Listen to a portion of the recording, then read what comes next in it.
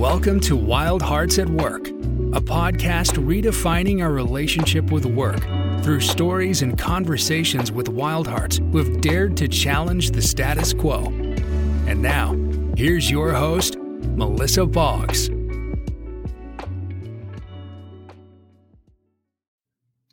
Hello and welcome back to the Wild Hearts at Work podcast. I am your host, Melissa Boggs, and as every episode, I'm super excited about this guest, but this one does have a super special place in my heart.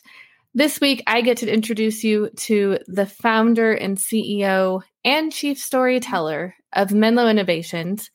He's the author of Joy Inc. and of Chief Joy Officer. He is a sought-after speaker and my friend, Rich Sheridan. Rich, welcome to the show. Great to be with you, Melissa. It's always so much fun. I'm not even going to be formal or pretend like, we're going to have this Q&A session because we're probably going to go in 4 different directions, and that's okay. But yeah, it's been a crazy 18 months, Rich. Talk to me just a little bit about how things have been for you and for Menlo and how it sort of shaped things for you. Well, as you know, we celebrated our 20th birthday this past year. Yeah. And there's something, as a founder of a company, and especially one that has really, I feel like we've really maintained our entrepreneurial roots throughout our history. It still feels like a startup. So there's part of me that my brain just can't reconcile 20 years because it went by like that. But the 20th year, from the 19th birthday to the 20th birthday was a time unlike I have ever experienced in our history. And I almost feel like everything we did in the first 19 years prepared us for year 20. And, we had to lean on everything to make it through, just to survive, first of all, and then to adapt and then to sustain and get stronger and thrive again, which is where we are now, which I'm delighted to be able to say. That future was nowhere near certain during that 20th year. Sure. Before we go too much further, for our listeners who maybe haven't heard of Menlo, although I can't imagine how that's true, can you just briefly describe what Menlo does so that they can understand maybe why it was hard in the pandemic? Well, those who know us well, maybe like you have, Melissa, have come and visited us. We get between 3,000 and 4,000 visitors a year who come just to see the space that's over my shoulders right now. And what they would see is this big open room, not that unusual in the modern workplace to be an open office environment, sometimes controversial, as you well know. But the human energy in our space is so palpable because we're working in pairs. Everybody pairs, not just our programmers. We switch the pairs every 5 days. So there's these active conversations. I can hear some of them right now, even though right now most of us are still remote. And these visitors would come. They'd come on tours. They take classes from us. And the whole time what they're doing is they're coming to see us and our team operate. They want to watch us design and build custom software for our clients. That's what we do for a living. I mean, could it really be that interesting that 3,000 or 4,000 people a year would come just to see how we do what we do? But what they're really looking for is a key to creating an intentionally joyful culture. And they walk away with ideas. They walk away with some inspiration. That's how Menlo has been, as I now call it, traditional Menlo for 19 years.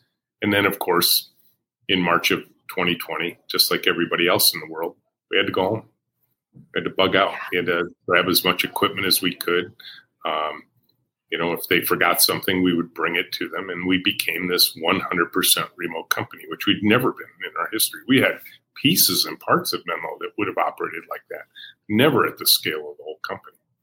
And the visitors stopped, of course, and the classes stopped, and all the ways we would typically interact with customers. We have this specialized practice at Menlo that we call high-tech anthropology. That is our design thinking team. Well, the word anthropology implies something very important about that practice. Go out and study people in their native environment. Well, how are they going to do that? They can't travel. Even if they could, there's nobody in their native environment. So we had to refigure everything about how Menlo works, while at the same time dealing with the economic hardship that came for many companies like ours in the earliest part of the pandemic. I remember talking to you in those early days, probably in like April or May. And, there was definitely a heaviness to you. And something that occurred to me while you were just talking is like, it's the economic impact, but actually that energy of the humans coming into your space, probably brought a different energy to your folks and to your team and to you. And so now you're all isolated. You're worried about, the economic impact of this because custom software means clients. Clients are also struggling economically at this point. So at what point was there a shift? Because I know there was. I have like the spoiler alert. There was. When was the shift? And how? So there were a couple of key inflection points during the pandemic times, which of course we are still in. I'd like to say we're done with it, and we all thought maybe we would be by now, but we're not. The first one was June of 2020, early June 2020. I was talking to a friend, Skip Stewart at Baptist Memorial Health, and Skip's been a good friend for a long time. He knows us well. He's heard me speak. He's read the books, and he and I have just, like you and I, have become close friends and kind of, just able to chat with each other. And he called me up. He's like, Rich, how are you doing? It's like, oh my gosh, this must have been traumatic for you guys. What's going on at Menlo? Because he knew what a shift this had to have been for us. And he was trying to figure out how did you like transform, in such a short period of time to remote from this wildly in-person place. And I asked him a question that was innocent at first, but became life-changing later. I said, would you like to see it, Skip? He says, what do you mean? I said, well, how about if we set up a virtual tour of the virtual Menlo? He said, you can do that? I said, I have no idea, but let's try it. Let's run the experiment. And so we did the next week. In early June, Skip and his team from Baptist Memorial Health down in Tennessee came and visited Menlo. They didn't have to leave their homes. We didn't have to leave ours. They came and visited the virtual Menlo. They talked with team members. They saw how we'd adjusted our processes to a remote-only environment. And A, they were blown away. And B, we were kind of shocked at how well it went. And so Skip put out this neat little message on LinkedIn, just telling his friends, hey, we just did this virtual tour of Menlo. It was amazing. The team has adapted. It was great to see. Thank you, Rich Sheridan and the Menlonians, for doing this. And all I did in a reply to Skip, thanking him for the kind words, was, if any of your friends, Skip, want to come visit, just write us at experience@menloinnovations.com. Oh, my goodness. It was like a fire hose. In fact, our team was so starved for this energy of people coming to visit us. I know those first few weeks, we were scheduling 11 or 12 virtual tours per week. Holy moly. A day. And they just kept coming. And eventually we settled it into a pattern of about 3 a week now. But Melissa, since June of 2020, we've had over 2,000 visitors come virtually from around the world, representing 63 countries and 39 states. And I think in that little story it's a microcosm of, I think, everything any of us have been through for the last year. And that is, there are grand new opportunities that we would have never anticipated before, even if we had. If somebody had suggested, hey, Rich, in addition to all these, in-person tours, you should do virtual tours. And I'm sure I would have said, well, why? The way we're doing things now seems to work just fine. What benefit would there be doing virtual tours? I don't know. How about all those people who read your books around the world and they want to come visit, but they can't afford the flight and the hotel room, And so now, we've really democratized the tours. And here's the other beautiful thing. I think, again, this is the big lesson for us and for others. Why on earth would we ever stop doing virtual tours, even if the real tours start up again? Absolutely. This is a new strength, a new offering, a new capability we built inside of this. Yeah, you said democratize, but also the word that came to me was equalizing. Mm-hmm. It was equalizing for, we experienced the same thing when I was at Scrum Alliance, where when we allowed virtual courses, which had never happened before, we reached people in underserved areas that never would have been able to make a trip or, go stay in a hotel, everything that you said. So it does feel like this last 18 months has been an equalizer in many ways. Now there's still a lot of privilege in the world. There's still ways in which things are not equalized, but in this particular niche of, getting virtual things out there that reach people that they normally wouldn't, it's been kind of incredible. There's something else that you said that I wrote down. It was innocent at first and life-changing later, like a simple comment. And I know there's something about that resonates with me, that like, you can just like say something, throw out an idea. And sometimes you just thrown it out and that's the end of it. But sometimes it's the turning point of something. And that's so crazy. So shout out to, was it Simon? What did you say his name was? Sorry. Oh, it was Skip. Skip. Yep. Shout out to Skip for that innocent comment that was life-changing later. Absolutely. And, what was neat about it, too, was the virtual tour itself, the first time we did it, was quickly thrown together. We did a great job. And, clearly Skip's team was enthused by what they saw. And we've continued to improve that process since then.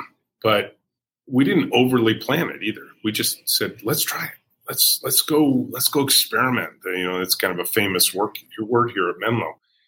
And what it did, far beyond that initial positive and the uptake type of experience, was it emboldened our team to try similar things that were harder and would take longer. So we started virtualizing all of our classes. And again, there are some of our classes that are just so good when they're delivered in person. I think if you would have pressed me 2 years ago and said, Rich, I think you should take your most popular classes and make them virtual so people can attend from anywhere, I'd say, Melissa, why? It's such a powerful in-person experience, and I don't think it'll work. And we had to make it work. But that first experience, when it worked, that first virtual tour, all of a sudden the teams just started racing towards the goal of virtualizing all of our classes. What I love about that is that when you are an innovator, when you are a radical corporate person and you do things in a different way, once you've done them, they start to become part of the fabric. So where this hits me with Menlo is like, there are things that you all do that people have read the books, everyone comes to see you. But on the other hand, like, that's Menlo. That's how they do things now, and like it sort of becomes taken for granted, even though what you are doing is still radically different than most other custom software companies, right?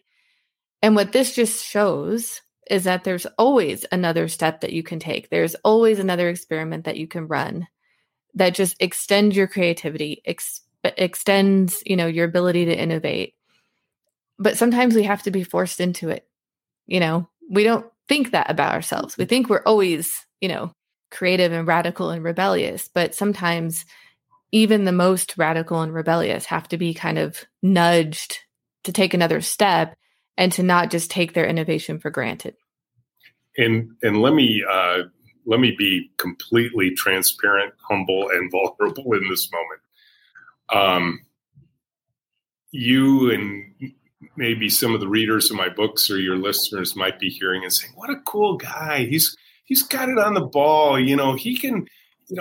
They're so lucky to have him leading them through these tough times. Oh no. I fell down early on. I was laying on the floor, probably curled up in a little, ball, and they kept moving. They kept moving forward. They didn't wait for me.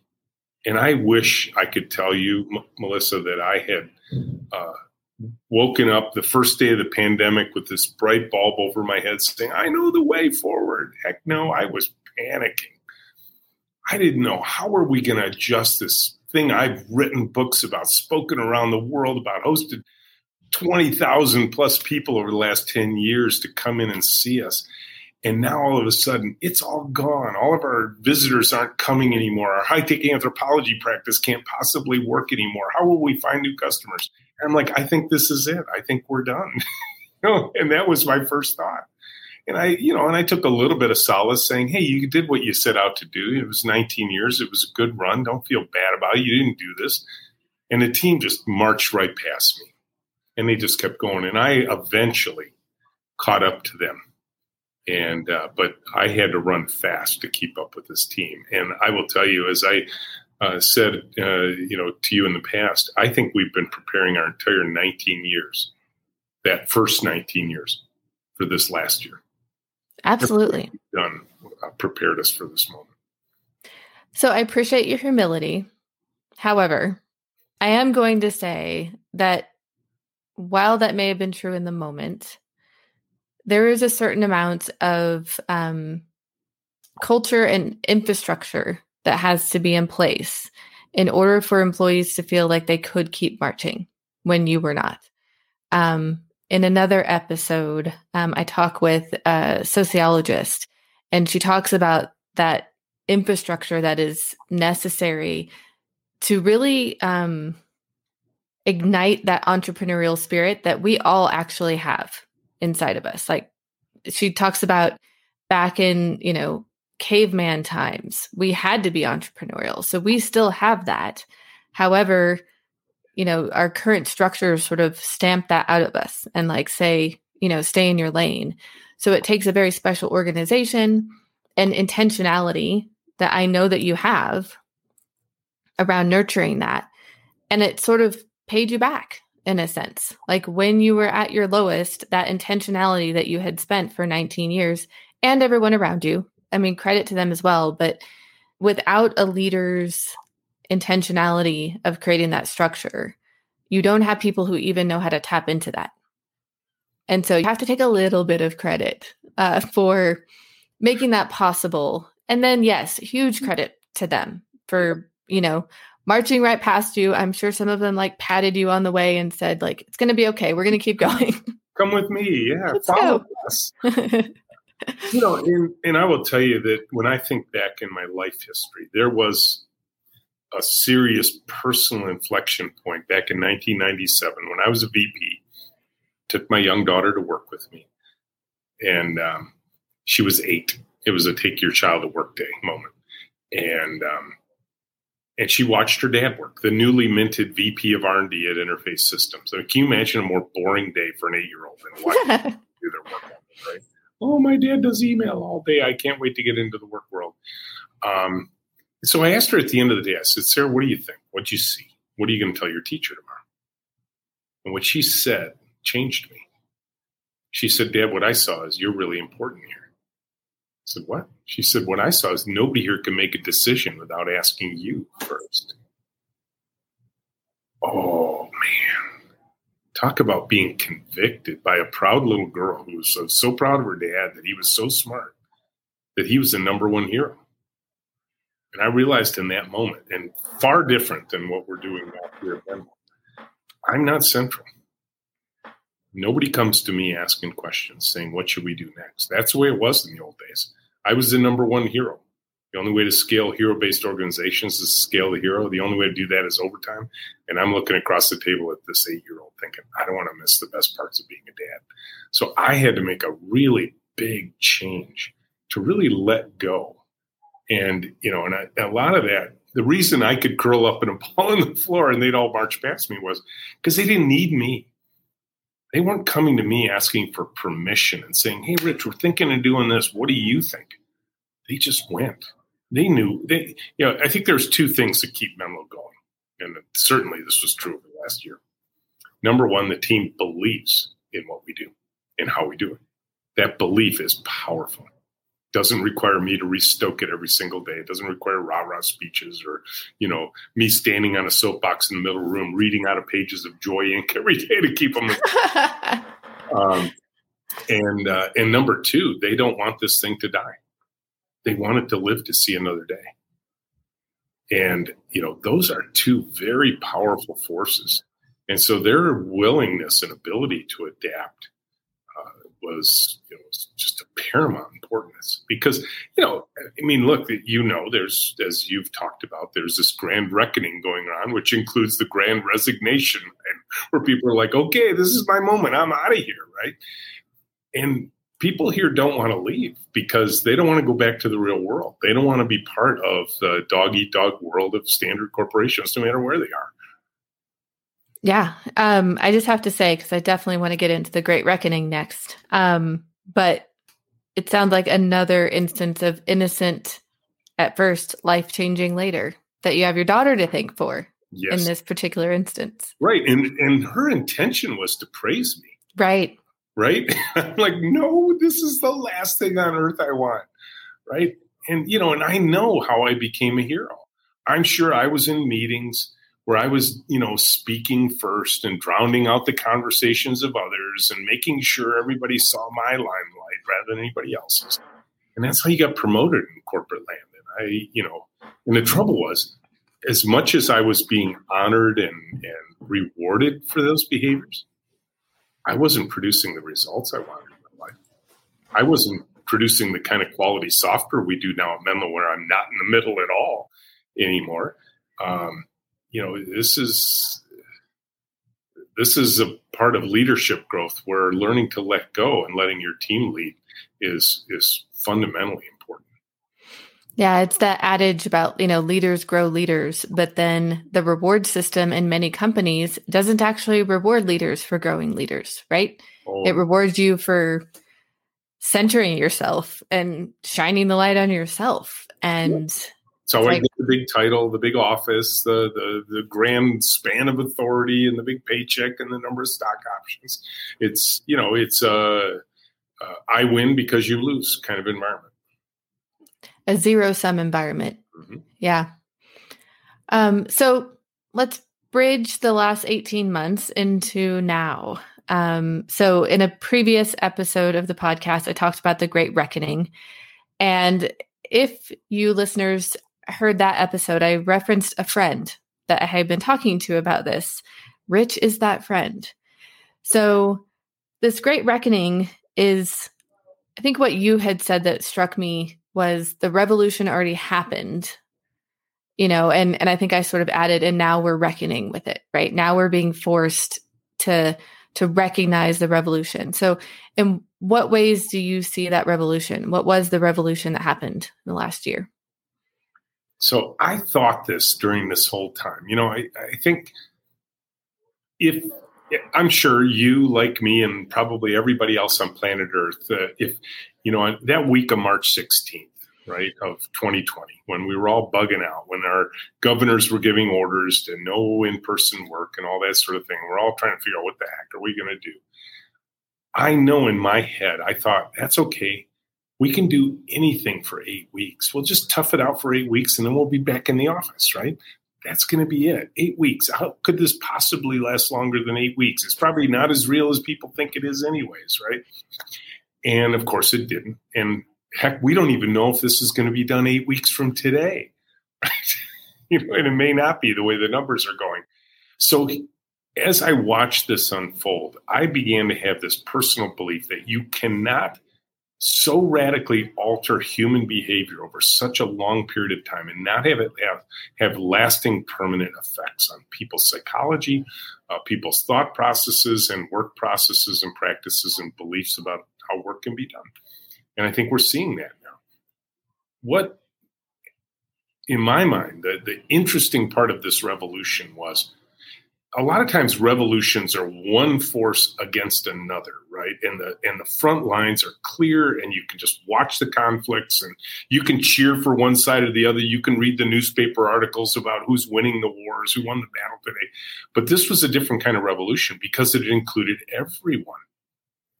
And the reason it was a silent revolution, an invisible revolution, was because we had much bigger fish to fry. We were trying to keep our teams healthy and safe and free from COVID if we could.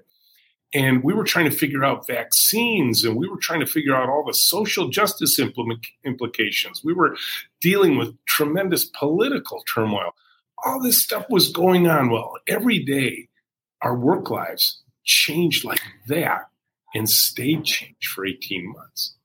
And now, the time we're in right now, and Menlo's going through it, and I'm sure every other organization is going through their version of it. We said, hey, maybe we should try and come back. Let's, we still have this office, still have your chair here, still have your table. Why don't you come back into the office? And people started saying, why? Why should I? What's the benefit? And, we're hearing that here at Menlo. I mean, we are the collective effervescence team who loves to be together and share that human energy and all that kind of stuff. And so, at first, I'm sure in my head, I'm thinking, I guess, be careful here. I knew this was going to be difficult. I just knew it. I knew the coming back was going to be harder than the going in because A, it's not being forced, and B, it's not going to occur universally the same everywhere, which was exactly the opposite of what happened that week of March 16th. And so now we're all reckoning with what should the future look like. We're about a year away from our lease ending on the space I'm sitting in right now. I could turn this dial from anywhere, from should we even have an office to should it be smaller than the one we currently have? Should it be the same size? Should it be bigger? And how do I feel about that? How do they feel about that? Because I can tell you, while there are Menlonians who've made it very clear they really like the remote work environment, there are remote Menlonians on the exact opposite side that say they hate it. And so there's been a fundamental shift. We need to recognize it. We need to embrace it, even if we don't even know exactly what it is yet. And I think much like Patrick Lencioni said in the first days of the pandemic at his Emerge Stronger conference, he said, there will be companies during this pandemic time that will die. Try not to be one of them. Then there will be companies that live. And he says, but the biggest fork in the road for the companies that survive the pandemic is, and this is a leadership choice, this is the hard part, did you choose to emerge stronger or did you choose to emerge weaker? And he says the companies that are going to race ahead when the economy opens up like it is now, are the ones that specifically chose to emerge stronger during the pandemic. And I see that here. We've absolutely emerged stronger, and we are just racing ahead now as fast as we possibly can. But I think we're facing similar forks in the road ahead based on this changed attitude about where should work occur? How should it occur? How much in-person stuff do we need versus how much can be remote first, remote only, and whatever words we want to put on it. And I don't have answers yet. What I do have, I'll tell you delightfully, I have a much more open mind today than I did 18 months ago. I'm not curled up in a ball about this one. I'm actually excited about it. This is fun again. I feel like an entrepreneur, like beginning stage entrepreneur again. Yeah, I think when we spoke previously, I don't know why this is the second time in my short run of a podcast that I am quoting the same line from a Green Day song, but they have a line that says, every new beginning comes from some other beginning's end. And I think part of it for some people is allowing yourself to grieve what was. And I've seen you do that, like in our conversations. I think, there's an amount of grieving that you're allowing yourself to do. The grieving doesn't take away from the new. It doesn't mean that the new is not also incredible and exciting, but we have to let go a little bit of the before times. We talk about the before times all the time, right? Yep. And we're going to look back, our grandkids or our great grandkids are going to look back at this time, and they're not going to necessarily look at the before times. Like, all of this is going to be normal for them, whatever this is, whatever this turns into. But we are the ones who are in this moment. And I wouldn't even go to kids. I mean, as young as our young kids, right?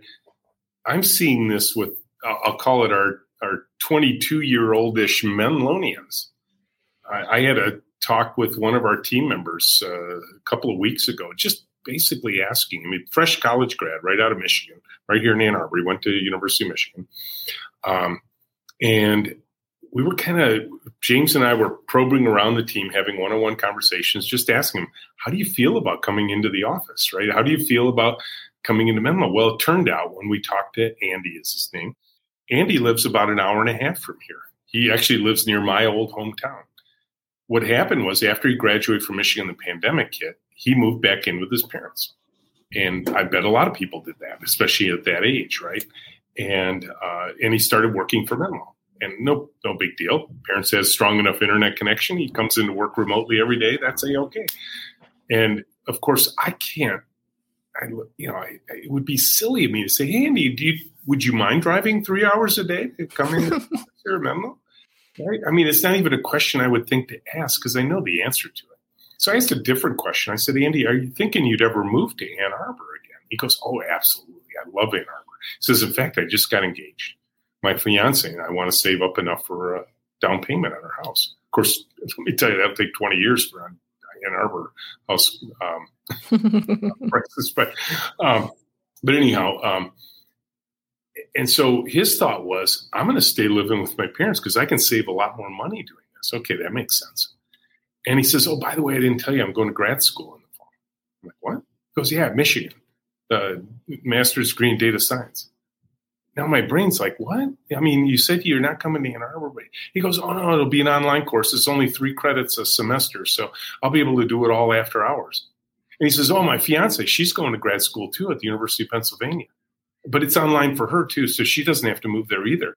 And I will tell you, Melissa, in that short conversation, I felt like I'd just seen the future. And it wasn't like the future 3 years from now. This is the future next month. Mm-hmm. And you cannot hear a story like that and the other stories that we're getting along the way and not have your brain chemistry change to say, I would be stupid not to acknowledge what I'm hearing from the people we value being a part of our team. It's unbelievable because I think it has opened up the world for a lot of people from what we talked about earlier, that like your virtual courses can reach people, virtual tours can reach people you can never reach before, to these people being able to reach out and do things that they couldn't do before. But even things like, schedules and dress codes, like all of these things that we held so dear, you are in the office from 8:30 to 5:30 and you wear business casual and heels. Now, I know you guys probably weren't necessarily quite that far, but our dress code is please dress. Yes. But I will say, I upgraded from pandemic to coming back to Menlo. I went from shorts to blue jeans coming back to the office. My listeners already know I am definitely wearing joggers right now. Which I believe they're comfortable, right? Right. Which frankly, they're a step above sweatpants, in my opinion. I was convinced, and I still might do this, although I chickened out the first time. I do a lot of speaking. I do keynotes all over the world. And of course, you got a certain dress code for those. But pandemic speaking, all the virtual keynotes I did, I had a Zoom shirt on and shorts and slippers. And of course, they only see the Zoom shirt. And I thought, you know what? The first time I go out on stage, I'm walking out with my Zoom shirt, my shorts, and my slippers. I love it. And I'm going to hold a frame up over me. Like, oh my God, you can see the rest of me now. I'm just saying that it was my MO when I give talks to wear a dress, but also wear my Converse. And that is not changing. I like it. There's a spark to that, There's a little bit of authenticity to that. So you've sort of alluded to it, but specifically, what are you excited about now? Like what you've learned, what we've been through, what do you see for yourself? Like not even just for Menlo, but for you, what are you excited about? Well, number one, if we go back past when I finally uncurled myself from a ball on the floor and woke up and saw the team racing ahead and seeing everything working and getting back to thriving again, I re-entered a world that I had resisted for a few months early on in the pandemic. I became an entrepreneur again. Suddenly everything was new. Everything had to be figured out. once you run a business for 19 years like we have, and it's so stable and understandable and everything like that, it was like, does my brain actually want to change? Do I want to re-embrace? Do I want to start over again? And I know at first I was like, no, I want to do that. I'm 63 years old. I could be done, right? And then I got caught up in the excitement. I started seeing everything afresh, anew. I was excited about what we were working on, what new ideas we have, what books I should be reading to give me even more new ideas. And that's what I'm excited about now is I feel like I'm finally at this really comfortable place of saying, I have no idea what's coming. And that's okay. That's actually exciting. In fact, and I think, this is a place we have achieved that we can actually be part of this conversation. Is I think we Menlo can help define the future. People will come to us and see, what did you do? They're already doing that. They've done it for 20 years. Now they're all coming back saying, how did you guys adjust? How are you making this work? We have people from major corporations calling us, this tiny little software firm in Ann Arbor, and asking us, how are you dealing with all this stuff? How are you dealing with the Great Reckoning? How are you dealing with people who want to live far away and, that they don't want to stay where they are? And they're hanging on every word, even if we don't have the answers yet. They're just like, we're going to stay in touch with you because we know if anybody can figure it out, Menlo can. And that's an exciting place to be. And I'm excited about that. It is. I was about to say, it wouldn't be the first time that people were looking at Menlo for what do you do? I'm curious for our listeners out there who don't work at Menlo, I work at other places. Are you hearing a similar mindset from your CEO friends? Are there other people who are also realizing that we're at this inflection point? Maybe it's the people who call us. So, I'm not doing broad surveys or anything like that, but they're in pain. They don't know what to do. They're like, it all used to work this way. And, and what they're seeing is we have separated, we've pulled apart things that were always, welded together, right? Location and office, where I live and where I work. Those were always welded together. And I know that wasn't universally true, but for most people it was. And now those things have been pulled apart and they're independent from one another. And so, and their systems, these are larger corporations that are talking to us. They're having trouble adjusting because they're not yet ready to let go of the old world. And I know that feeling. It's the way I had at the beginning of the pandemic. And so this is going to be hard for them. This is going to be a hard thing to adjust to. And, quite frankly, because most of them, as we like to say, have built their teams on towers of knowledge, when they lose those people, they are losing a tremendous amount of work experience, work wisdom, work knowledge. And it's going to be really difficult for them to replace it. And, you're listing some of what you would think are the most ideal workplaces on the planet struggling with this, right? When Tim Cook from Apple says, hey, we're gonna tell you you're all coming back in the office at least 3 days a week, and the first thing that happens is these 2,000 employees sign a petition to send to Tim saying, "Now we're gonna quit Apple Computer." Like, really? Isn't that like one of the best places to work on the planet? That beautiful, donut of a building they have out in Cupertino. And like, oh my gosh! If Apple can't hang on to their people, what chance does the little manufacturer in the middle of Indiana have? If people can say, you know what, I'm not going to work for you anymore. Well, you're going to have to pick up your stakes and move. No, I'm not. And so, and of course, the beautiful thing is every one of these coins has a flip side to it. That means we can recruit from anywhere. Doesn't it? Yeah, absolutely. So what I'm taking away from this, and I want to highlight for the listeners, is that you probably have some really exciting ideas. You want to keep working remotely. It is, you want to keep wearing your jogger pants and, maybe even working a flexible schedule. And just know that when you're bringing some of those ideas to these leaders, that they're in a struggle right now. They're in an internal battle. We talked about grieving. There's probably a certain amount of grieving that is happening still for the way that it used to be. So if you can think of ways in which what you're proposing can help solve their problems, then you might be more effective in articulating those ideas or those needs and wants that you have. It's been a wild 18 months for everyone, including the CEOs of the world. And I won't say especially, but in their own way, the CEOs of the world. And so, I think what the Menlonians did very effectively was showed Rich that some of these new ideas that they had were filling that gap. We're helping the grieving be shorter because now there's a new way of looking at it.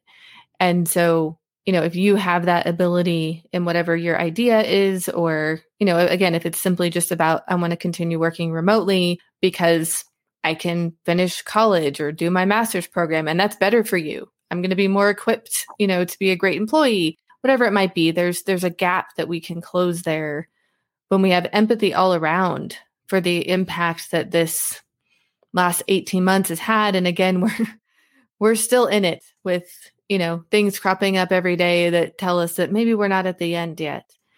So Rich, we're getting toward the end of our time, but I do want to first thank you for the many conversations over the past 18 months and even before that, but also for being here and sharing this, because I know that this has been a challenging and rewarding journey for you simultaneously.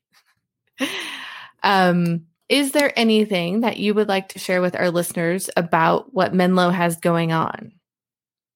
Well, the good news is for anybody who's curious about us, you can come visit, and it's free now, right? I mean, really free. Like, just click on a link and you're here no matter where you are in the world. And I'm guessing, Melissa, you have a worldwide audience.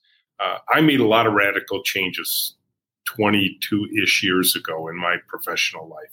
I was one of those wild at heart corporate guys. And the reason I made the changes I did was because my heart was actually at risk. I couldn't keep going the way I had been, and I made big changes. They were the right things for me, and I've achieved a joy in my life that I had dreamt about then, and I've had it for the last 22 years. And so that change is possible for all of your listeners, whichever direction you happen to go. All I can say is I didn't have a Menlo to go look at when I was trying this. It was all brand new. And I'm not saying we have discovered the one true way of working, because we haven't. That's not my point ever. But rather, there are living, breathing examples like Menlo who open their doors. There's not a lot of us, but there are companies that open their doors and say, come in, take a look at us, and grab any ideas you want. We're open source when it comes to the ideas of working. And we will continue to, think about what are the things we've discovered over the last 20 years, plus so much more just in the last year, that we could start to share with the world. We've had some great conversations about this just in the last few days here, about things that we know work and that others will be curious about. So stay tuned, watch the things we talk about, the classes we post, all that kind of stuff. Incredible. As we wrap up, I just also want to tell our listeners, find yourself a Rich. And the reason that I say that is not to blow smoke at Rich, but I have always been one of these wild hearts. That's why I have the podcast. I've always wanted to do things in a crazy way. And every time that I would get off the phone with Rich, I would feel better about that, because he too was similar. And I always walked away feeling like, okay, I have to continue to stay true to this. Like, who I am is okay. Even in the corporate world, who I am is okay. I have something of value to offer. And so find yourself a Rich, find yourself someone in your org or in a different org that, maybe has a similar job to you, or maybe not, but they have similar feelings of this, restlessness with the way that things have always been, so that you can lift each other up, you can keep each other going, and remind yourselves to stay true to that, because that's what you have to offer. So with that, I will wrap up this episode. Thank you again, Rich. It is always a joy. Pun intended. Yes, I've been waiting to drop that pun. And to all my listeners, thank you for joining us on another episode of Wild Hearts at Work. Please stay tuned. There's much more to come. Like, share, subscribe, all the things. But thank you for spending time with us today. And until next time, dear hearts, stay wild.